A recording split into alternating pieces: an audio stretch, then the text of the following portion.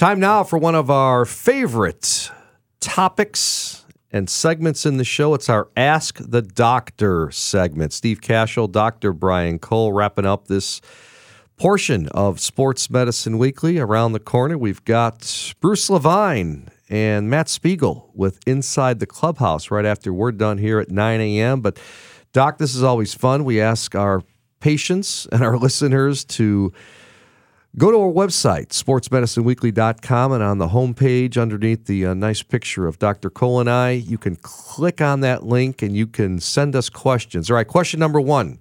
Got a gentleman named Jim, all right, asking you this off of gmail.com. Dr. Cole, I received a left total knee revision on September 17, 2018. All right, not that long ago. I started outside therapy 6 days later. Because I could not get beyond 92 degrees at the 6-week mark, you have to explain that. My doctor suggested I have a MUA. First of all, what is an MUA? Manipulation under anesthesia. Is that self-explanatory? Manipulation. Which means you force the knee while being anesthetized so you don't feel it. Okay. Because he was stiff. He couldn't bend it beyond 90 degrees, more than a right angle. Normally it goes to about 130 or 135 degrees, but he was unable to get it more than 90. So you put him under and force it. Really? All right, he follows up with this. I am now almost 4 weeks past the MUA, and I am still at 90 to 92 degrees. Do I have any options left? I am frustrated both physically and emotionally since the MUA. I go 5 days a week to therapy and give it everything I have. Please help, Dr. Cole. Thanks. Okay, so there is a complication after knee surgery and any joint surgery whereby you can get stiff. And in this situation, he had a knee replacement, and he developed stiffness in flexion. In other words, he couldn't bend his knee more than a right angle. And the typical progress after a knee replacement is gradual increases in motion up to being normal. And the first thing is to figure out, is this just a slow recovery? Is it a exuberant or exaggerated postoperative inflammation that is leading to scar formation and inability to move? Or is it a technical issue where the joint, maybe the implant itself is, for example, not positioned properly or not properly sized for that patient or what have you? Those are all things that have to be considered. The most common is one that's sort of inflammatory, where there's just a significant amount of post-operative inflammation that leads to the joint getting thickened and stiff. And the art of managing a stiff joint after surgery is timing it properly. If it's done in very close proximity to the surgery, there's a lot of biologic activity in that joint, and it may not come back if it's timed poorly or not timed perfectly right. Said another way, the joint has to be biologically quiet enough to respond to the manipulation. So I would want to know, did he get all his motion back at surgery? And then did he just get stiff again, or did the motion not all come back at that manipulation? And the thing that you have to avoid is to not continue to hit it with repeated manipulations or force or stress, because it just excites and creates more inflammation. So postoperative anti-inflammatories to reduce inflammation, ice, is really important in doing the physical therapy properly, where you don't irritate the knee too much to avoid recurrence of stiffness and so forth. Now, there's a lot of devices that can be used to force flexion, these mechanical devices that your therapist will know about. But in the event that the stiffness comes back or doesn't improve, and you've got to be patient here. It can take 3-4 months to get your motion back for some people. So that's why going back to the operating room again is often not recommended. You just be very patient in therapy, and oftentimes things quiet down and you can break through the scar tissue and get your motion back. But if it doesn't happen, then sometimes an arthroscopic procedure where we actually release or remove the scar tissue to facilitate motion return can be very beneficial in a patient like this. And I've done that many times in what we call recalcitrant stiffness. Stiffness is just so stubborn that doesn't go away after a knee replacement. I've never heard of such a thing where you put someone under and you're able to do the manipulation. I did it this week twice for shoulder surgery. Really? Yeah, patients who got stiff after shoulder surgery. One was rotator cuff that was stiff, which we don't just manipulate. We actually go in surgically and release it, and then we do a gentle manipulation. Another condition called frozen shoulder, where you can manipulate it, but I like to go in first surgically with it through a camera, release the scar tissue so you don't have to do too much force, and then do a gentle manipulation. But it's unfortunately, joints have a propensity or they're at risk for getting scar formation and stiffness after surgery, and it's a very delicate timeline. It's really the art of medicine to manage this. All right. Thanks so much, Jim, for your question. Great I've got question. another Ask the Doctor. Don't have a name on this one, but you brought up scars. I'm going to go to question 3 here, Dr. Cole. How do you manage scars post-surgery?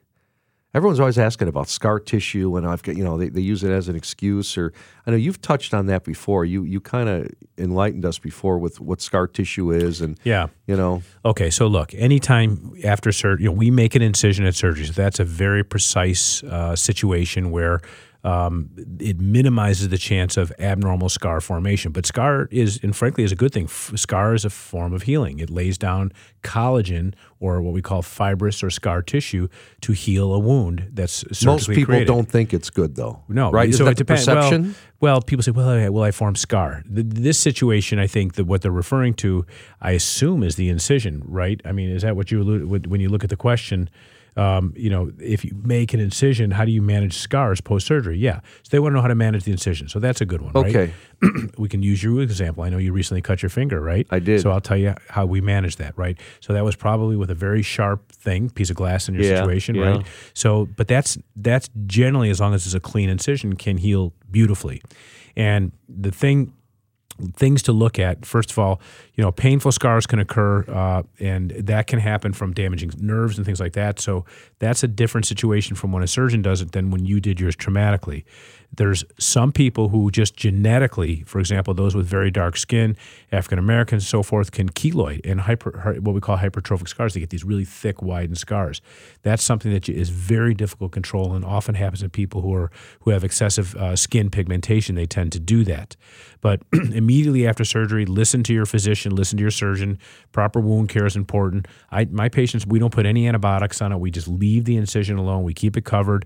I like them to use waterproof dressings for when they shower and keep it dry. You don't scrub it. Just let it heal in the first 7 to 10 days before sutures are removed, for example. The surgical technique is important. The way the surgeon closes a wound sets the stage for an incision that will heal well. So that is important. There are technical aspects to make it right. Age is another factor. It's not something we can control, but you put a scar in a 5-year-old and you put a scar in a 50-year-old, they will heal differently. There's lots of salves and ointments and things like that are out there, and I would caution you to think that there's one single lotion that you can put on, vitamin E and different oils and things like that, cocoa butter and so forth. There's really very little to no data that supports that. There are silicone sheets that you can put on an incision. If it starts to get raised, that can be very effective. Moisturizer might have some benefit. I tell my patients to use sunscreen for 12 to 18 months because otherwise the scar can darken because the pigment will be different than... Really? Sunscreen? Yeah, so sunscreen on a scar is very important.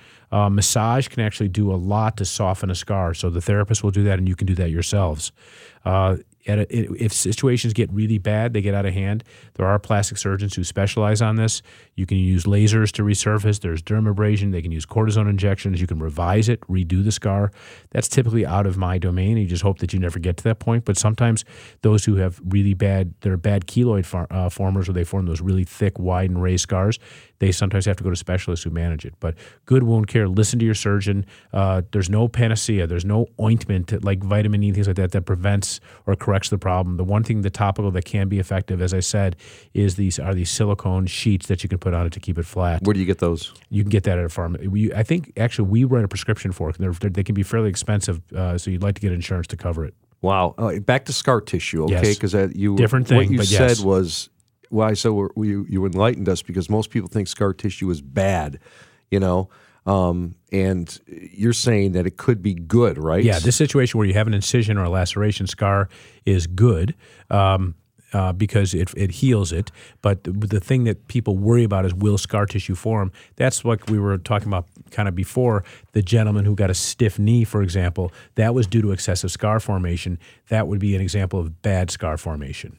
All righty, we're out of time. Great stuff. Dr. Cole, once again, you want to be involved in our Ask the Doctor segment, go to our homepage and actually click on the link up above, and you'll see contact, and you can turn in a question, submit a question for our Ask the Doctor. We're out of time. Any thanks to our producer, Shane Reardon, our coordinating producer, Teresa Ann Seeger. Also want to thank David Cole for managing our website and our business operations, as well as Samantha Smith from Midwest Orthopedics at Rush. For Dr. Brian Cole, I'm Steve Cashel saying so long, and thanks for listening to Sports Medicine Weekly here on 670 The Score. Up next, Inside the Clubhouse with Bruce Levine and Matt Spiegel. Talk with you again next week.